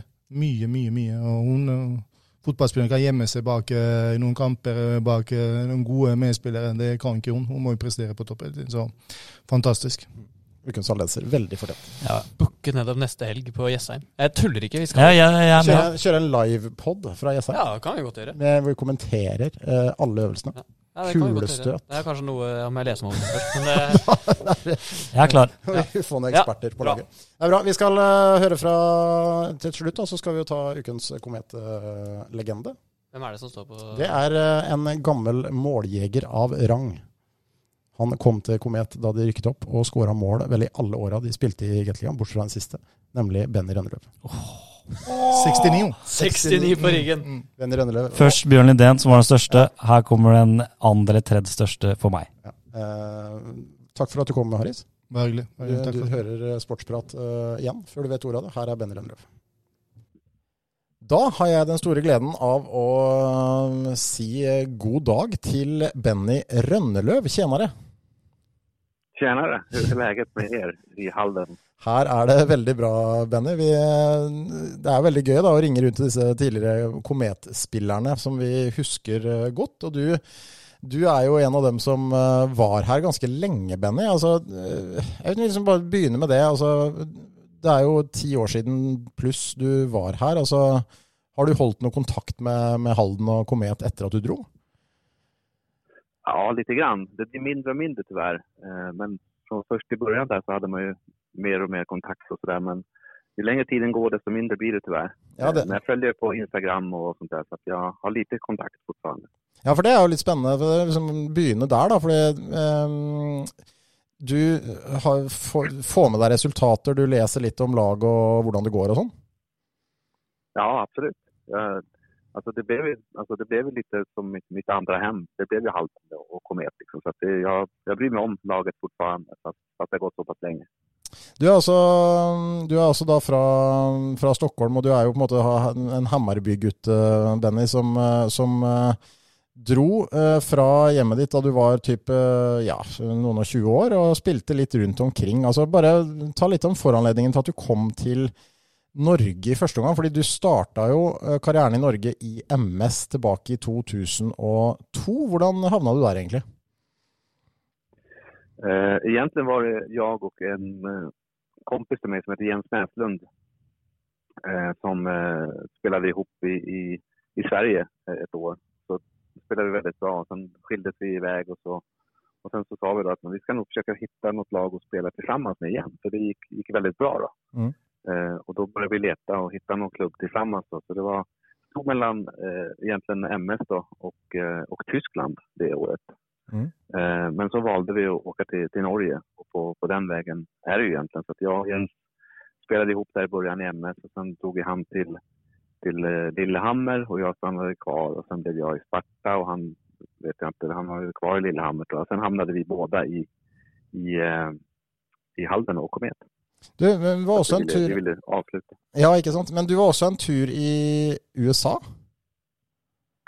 Ja, precis. Den historien vet jag egentligen inte varför jag hamnade där, men jag hade gått rätt bra i MS då det året och sen fick jag någon förfrågan där. Jag och en kille som heter Stefan Keski-Kungers fick en förfrågan att åka över och köra någon typ av slutspel borta i Laredo då, i Texas. Så det gjorde vi. Hvordan var upplevelsen att spela CHL i Texas? Alltså det var ju jättetrevligt för den. Det var ju varmt och skönt och livet som sådant var ju jättebra. Sen hockeymässigt så tycker jag att det var som en helt annan sport egentligen. Mindre rinkar, det går mycket fortare och det är slagsmål och det kanske inte passar mig så bra, det vet jag inte. Men jag är väl ingen slagskämpe så. Men jag tyckte hockeyn var tråkig helt enkelt.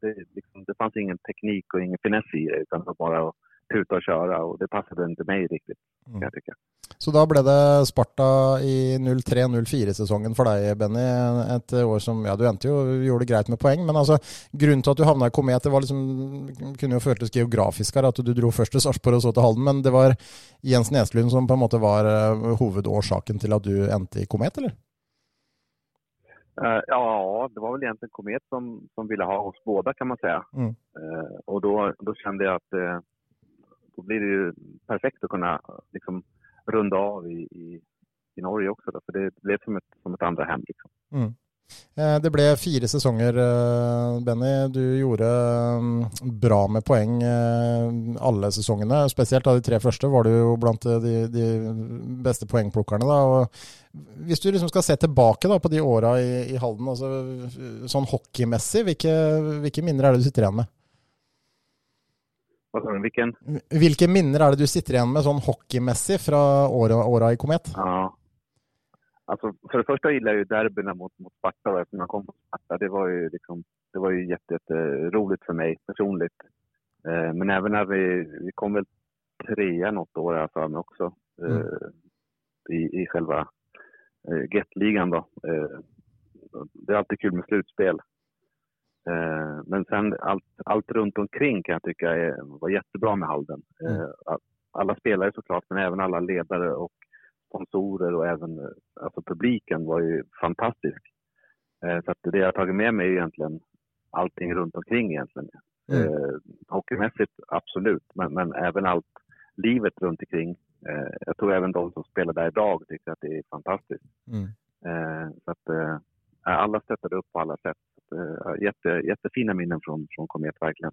Ja, många som hör detta här och så tänker de ja, kanske det är sån överallt, men för dig som har varit i en del klubbar då, alltså det är väl sån jag har erfart att det är inte något självfölje att det är sån i klubbarna du kommer till.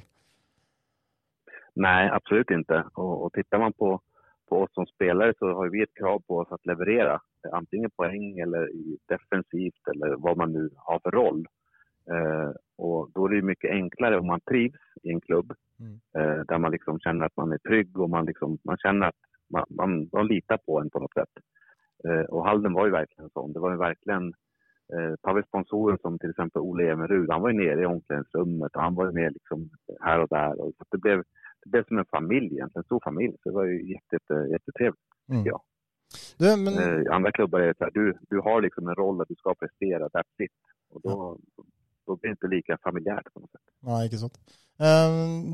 De 4 årene, altså det som er litt rart her kanskje, som mange tenkte, husker jeg, var at den siste sesongen din 07-08, da dere faktisk gikk helt til semifinale, slo ut Sparta, og alle husker jo det.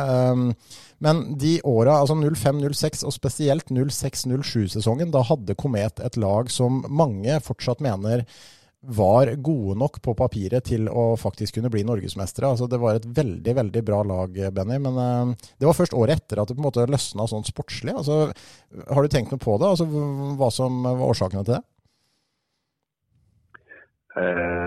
Nej, det har jag väl egentligen inte gjort. Vi hade ett jättebra lag. Egentligen har vi, första året jag kom var vi okej.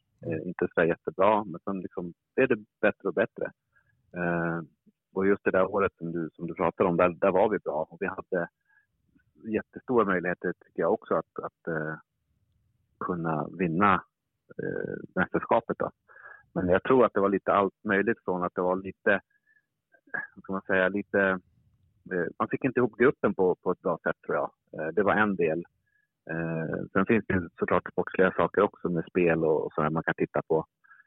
Men jag tror i det hela var att man kanske inte var riktigt beredd att göra allt för att vinna.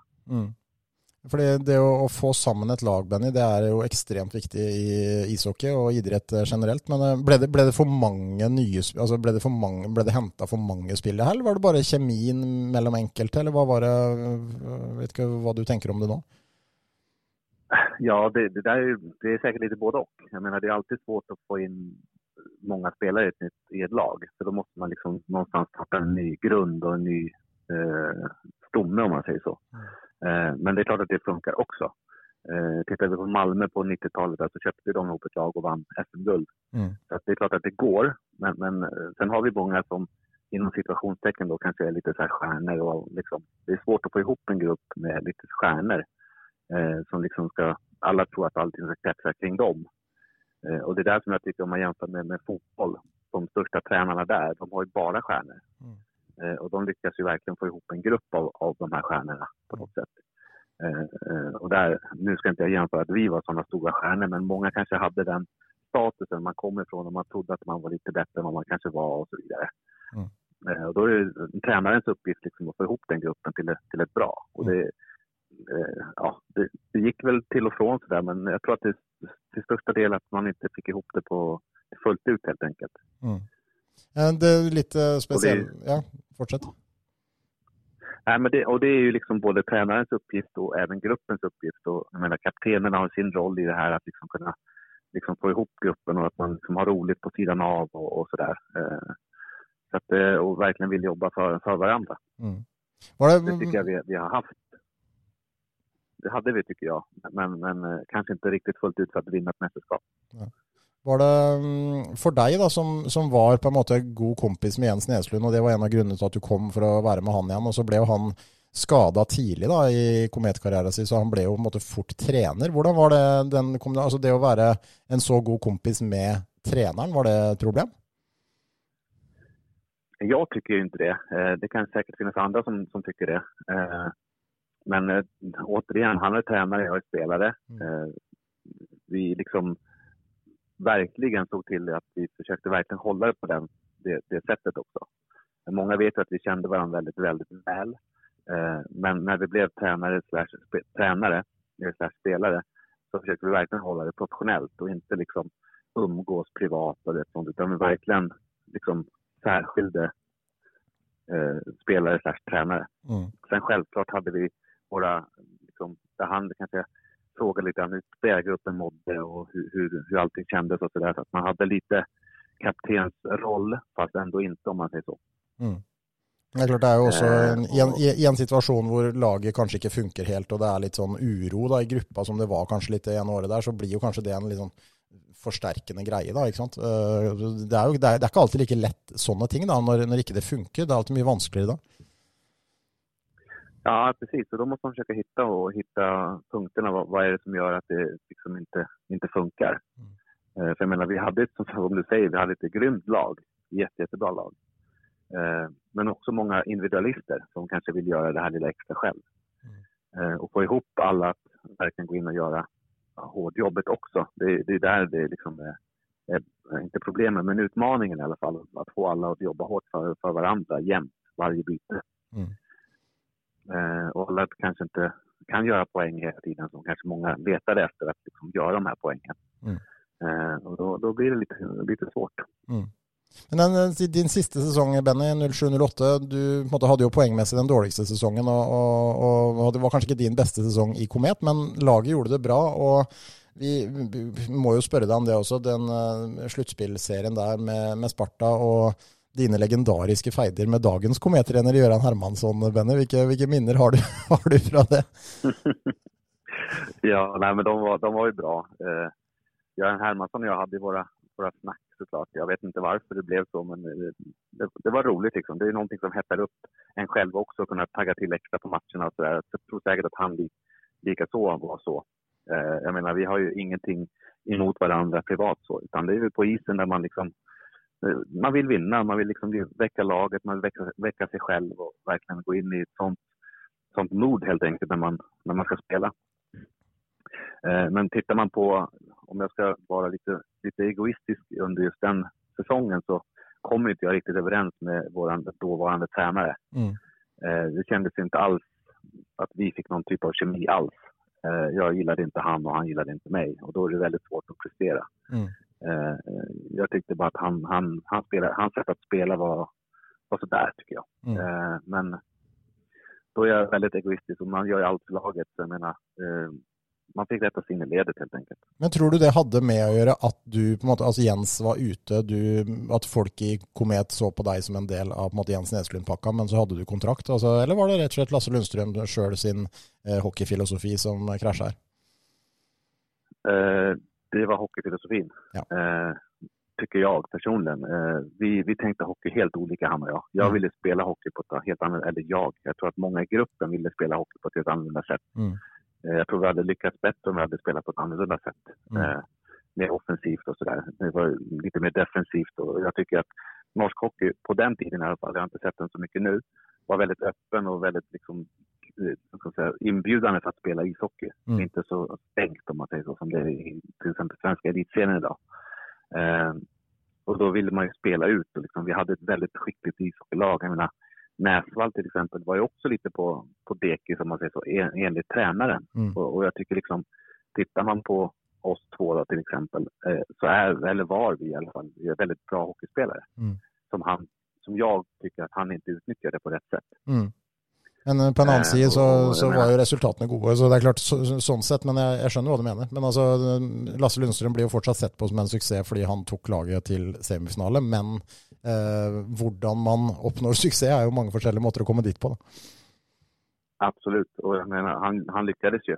Men han och jag hade inte samma tänk på ishockey, så kan man säga. Nej, inte sant. Det är sånn det är innimellom. Det är ju greit att bara vara ärlig på. Alltså, när du då drog från Komet i 2008 så reste du hem till Stockholm och spelade några år i Bayern Fans, som då var ett projekt, Benny, hvor du öste in poäng och fick laget oppover i divisionerna. Alltså, hvordan var det äventyret där? Jo, men det var ju kul. Jag menar, jag hade ju tänkt att lägga av med ishockeyn, såklart. Sen gick ju då Hammarby hockey, där jag är fostrad där och det är min moderklubb. Och då ringde de mig och frågade om jag ville vara med och hjälpa dem i seriesystemet helt enkelt. Och det tyckte jag absolut, jag kan vara med och spela på lite skoj och sådär. Så jag var med där ett par, 3 år, och det var ju jättekul. Det gamla liksom, legender inom Hammarby som var med och spelade. Så att det var en jätterolig tid. Det hade Tommy Bostedt som tränare bland annat, och även Grönborg då, som har varit landslagstränare nu då. Så att man fick lära känna dem och liksom hur deras sätt var att leda ett lag. Och jag menar, jag hade ju då ambitionen att bli tränare. Så att jag tyckte det var en läroperiod både som spelare och sen ha dem som ledare och kunna liksom fråga dem hur de tränar, hur de tänkte på olika saker. Så att jag har tagit mycket av min tränardel av dem, om man säger så. Du har jo også trent Hammarby i en rekke år. Du har vært general manager, og du har vært veldig sentral. Altså, nå er jo Hammarby oppe i divisjon 1 igjen, og er på en måte sånn sett tilbake, hvis du kan kalle det for topphockeyen. Men det var jo på et eller annet tidspunkt her, jeg husker det ble også skrevet i Halden Arbeiderblad og snakket litt om at du kunne i hvert fall være aktuell for en trenerjobb, for du ble kåret til årets trener i Sverige, og har gjort store framganger da, som trener, men var du noen gang aktuell som trener i Komet igjen? Ja, jag hade faktiskt en del diskussioner med dem. Det hade jag. Så att det var väl lite på tapeten, men jag tackade nej till slut då. Just det här med barnen och flytta och med skolor och sånt där. Så att jag kände att det blev ett för stort projekt just då. Så att vi hade diskussioner, vi hade liksom lite på gång i alla fall, men inte hela vägen. Ja. Så att jag valde att stanna kvar i Sverige då. Spennende med Hammarby, Benny, for jeg håper det går bra. Du har jo, en annen ting her er jo at det er veldig mange som har vært her i byen på den tida som har fått barn mens de har vært her, og som på en måte barna sine første år de ble på en måte til her i Halden og vokste opp i Halden, og du har jo 2 gutter som var små pjokker da du spilte i Komet, og som de husker kanskje ikke så mye av, men du husker jo godt at de var små i Halden. Altså, det er litt sånn spesielt, vil jeg tro, som en familie da, å huske tilbake på det. Ja, men absolut. Mina båda är ju födda i Norge, alltså mina båda killar. Och båda är uppvuxna i Halden, som sagt. Så att det är klart man har lite extra minnen från den tiden, såklart. Så är det ju. Og bare for å oppdatere folk som lurer på hvordan det går med Liam og Kevin, Benny, så er det en fotbollslirare og en hockeylirare. Ja, det stämmer. Liam, den äldsta, satsar allt på fotboll just nu. Går väldigt bra, han är fotbollsmålvakt och gör det jättebra. Han ska in här på fotbollsgymnasium här nu i nästa termin då. Och sen Kevin då, som är 1 år yngre, han spelar bara hockey då. Så att, det är en hockey og en fotball. Herlig å høre. Til slutt, Benny, vi har noen faste spalter som vi spør alle disse gamle tidlige, eller noen få faste spørsmål som vi stiller de tidligere spillerne våre. Du må nå velge deg ut en medspiller i Komet som du mener var den beste spilleren du spilte med i Komet. Hvem vil du velge da? Den bästa spelaren var nog det får nog bli Näsvall. Ja. Han hade noen ferdigheter, Fredrik Näsvall, som var ganska extraordinära. Ja, han var duktig. Jätteduktig. Också en rolig person att vara med. Ja, det er jo også sant, og det var jo mange personligheter på det laget, Benny, det kan vi si. Altså, det var jo en salig blanding av ulike typer, og dere må jo ha hatt det fryktelig mye gøy utenfor isen. Ja, absolut, och det tror jag är lite nyckeln till framgång också. Jag menar, vi hade lite seriösare spelare som till exempel Björn Lindén, han var väldigt fokuserad och sådär. Sen hade vi då lite pajaser, om man säger så, som Nyström och Näsvall och så att det fanns alla typer av spelare. Och André Mattsson mitt inne i gängen. Ja, så kom han också. Stor och stark och verkligen satte färg på Halden. Ja, nei, det var veldig mange morsomme typer. Og så andre spørsmålet er jo da, hvis du skal velge ut ett minne da, fra tiden din i Halden, det kan være på isen, det kan være utenfor isen, du bør ikke akkurat ta med på en måte, barna dine ble født her, men altså, det beste minnet ditt fra Komet, hva er det? Det är när vi vinner mot Sparta i straffar, eller på straffar i Halden isen. Ja, var det første året? Nei, hvordan var det? Det var med vad heter han? Innarna där. Mikko Sovanto och vad heter han? Matti. Ja, Matti Karpan. Det året. Ja, det året. Ja, stemmer det. Det var da du avgjorde, var det ikke? Ja, vi avgjorde. Vi gjorde mer straffar än vad de gjorde. Ja, men det var du som satt den siste, jeg husker det. Nej, jag satte inte. Jag satte tredje eller fjärde. Ja, tredje var det. Stämmer. Sen satte väl Inge satte väl avgörande. Ja, stämmer det. Det var mye folk og god stemning i Halden Isa i alla fall, det husker jeg. Ja, det var kul. Absolutt. Og just at man får slå Sparta då, det betyder litt ekstra for meg. Har du, helt til slutt Benny, har du trua på at Komet kan komme seg opp i Gateligaen igjen og etablere seg? Nu har inte jag kontroll på allting på sidan av i socken där. Alltså jag tänker med sponsorer och så vidare. Men på den tiden jag var där så satt ju sponsorerna liksom hjälpte ju Halden och Komet. Och får man till det igen så tror jag absolut att det kan gå. Jag tror att ni, eller Halden, Komet behöver ett helt nytt lag. Eller i alla fall stora delar. För att kunna ta sig upp och kanske upp. Men för att behålla liksom, och bli ett etablerat lag så behöver man byta ut stora delar, tror jag. Mm. Ja, altså det har jo vært litt sånn at det har vært mange spillere som har vært på vei litt ned da, i karrieren som har spilt, men, og det er litt av forskjellen til i år da, er at nå er det jo faktisk en gjeng med unge gutter her, og som faktisk er fryktelig treningsvillige og utviklingsbare, så det har jo skjedd en endring de siste 2-3 årene her, og treningskulturen i Komet nå er jo antageligvis bedre enn han noen gang omtrent har vært, så jeg vil jo si at det du sier er jo så veldig riktig, men altså, det har skjedd mye da, bare siste året her, og jeg tror det er en viktig grunnsten da, hvis man skal bygge noe i fremtiden.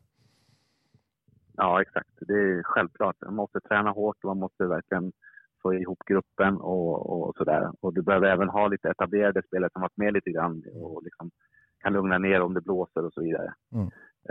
Men därför tror jag att vi behöver, eller Halden, Komet, behöver få in lite allt nytt lag i alla fall. Mm. Det tror jag. För att etablera sig. Sen kan man självklart gå upp. Ja. Men sen för att stanna kvar och hålla sig kvar och bli etablerad så behöver man gjøre visse forandringer. Hvis spørsmålet kommer en dag hvor det passer sånn, Benny, om du kan komme tilbake og gjøre en jobb i Komet, er det aktuelt, eller? Det kan det alltid være. Jeg stenger aldri noen dører. Har du et enkeltpersonforetak eller en liten bedrift? Da er du sikkert lei av å høre meg snakke om hvor enkelt det er med kvitteringer og bilag i fiken, så vi gir oss her, vi. Fordi vi liker enkelt. Fiken, superenkelt regnskap.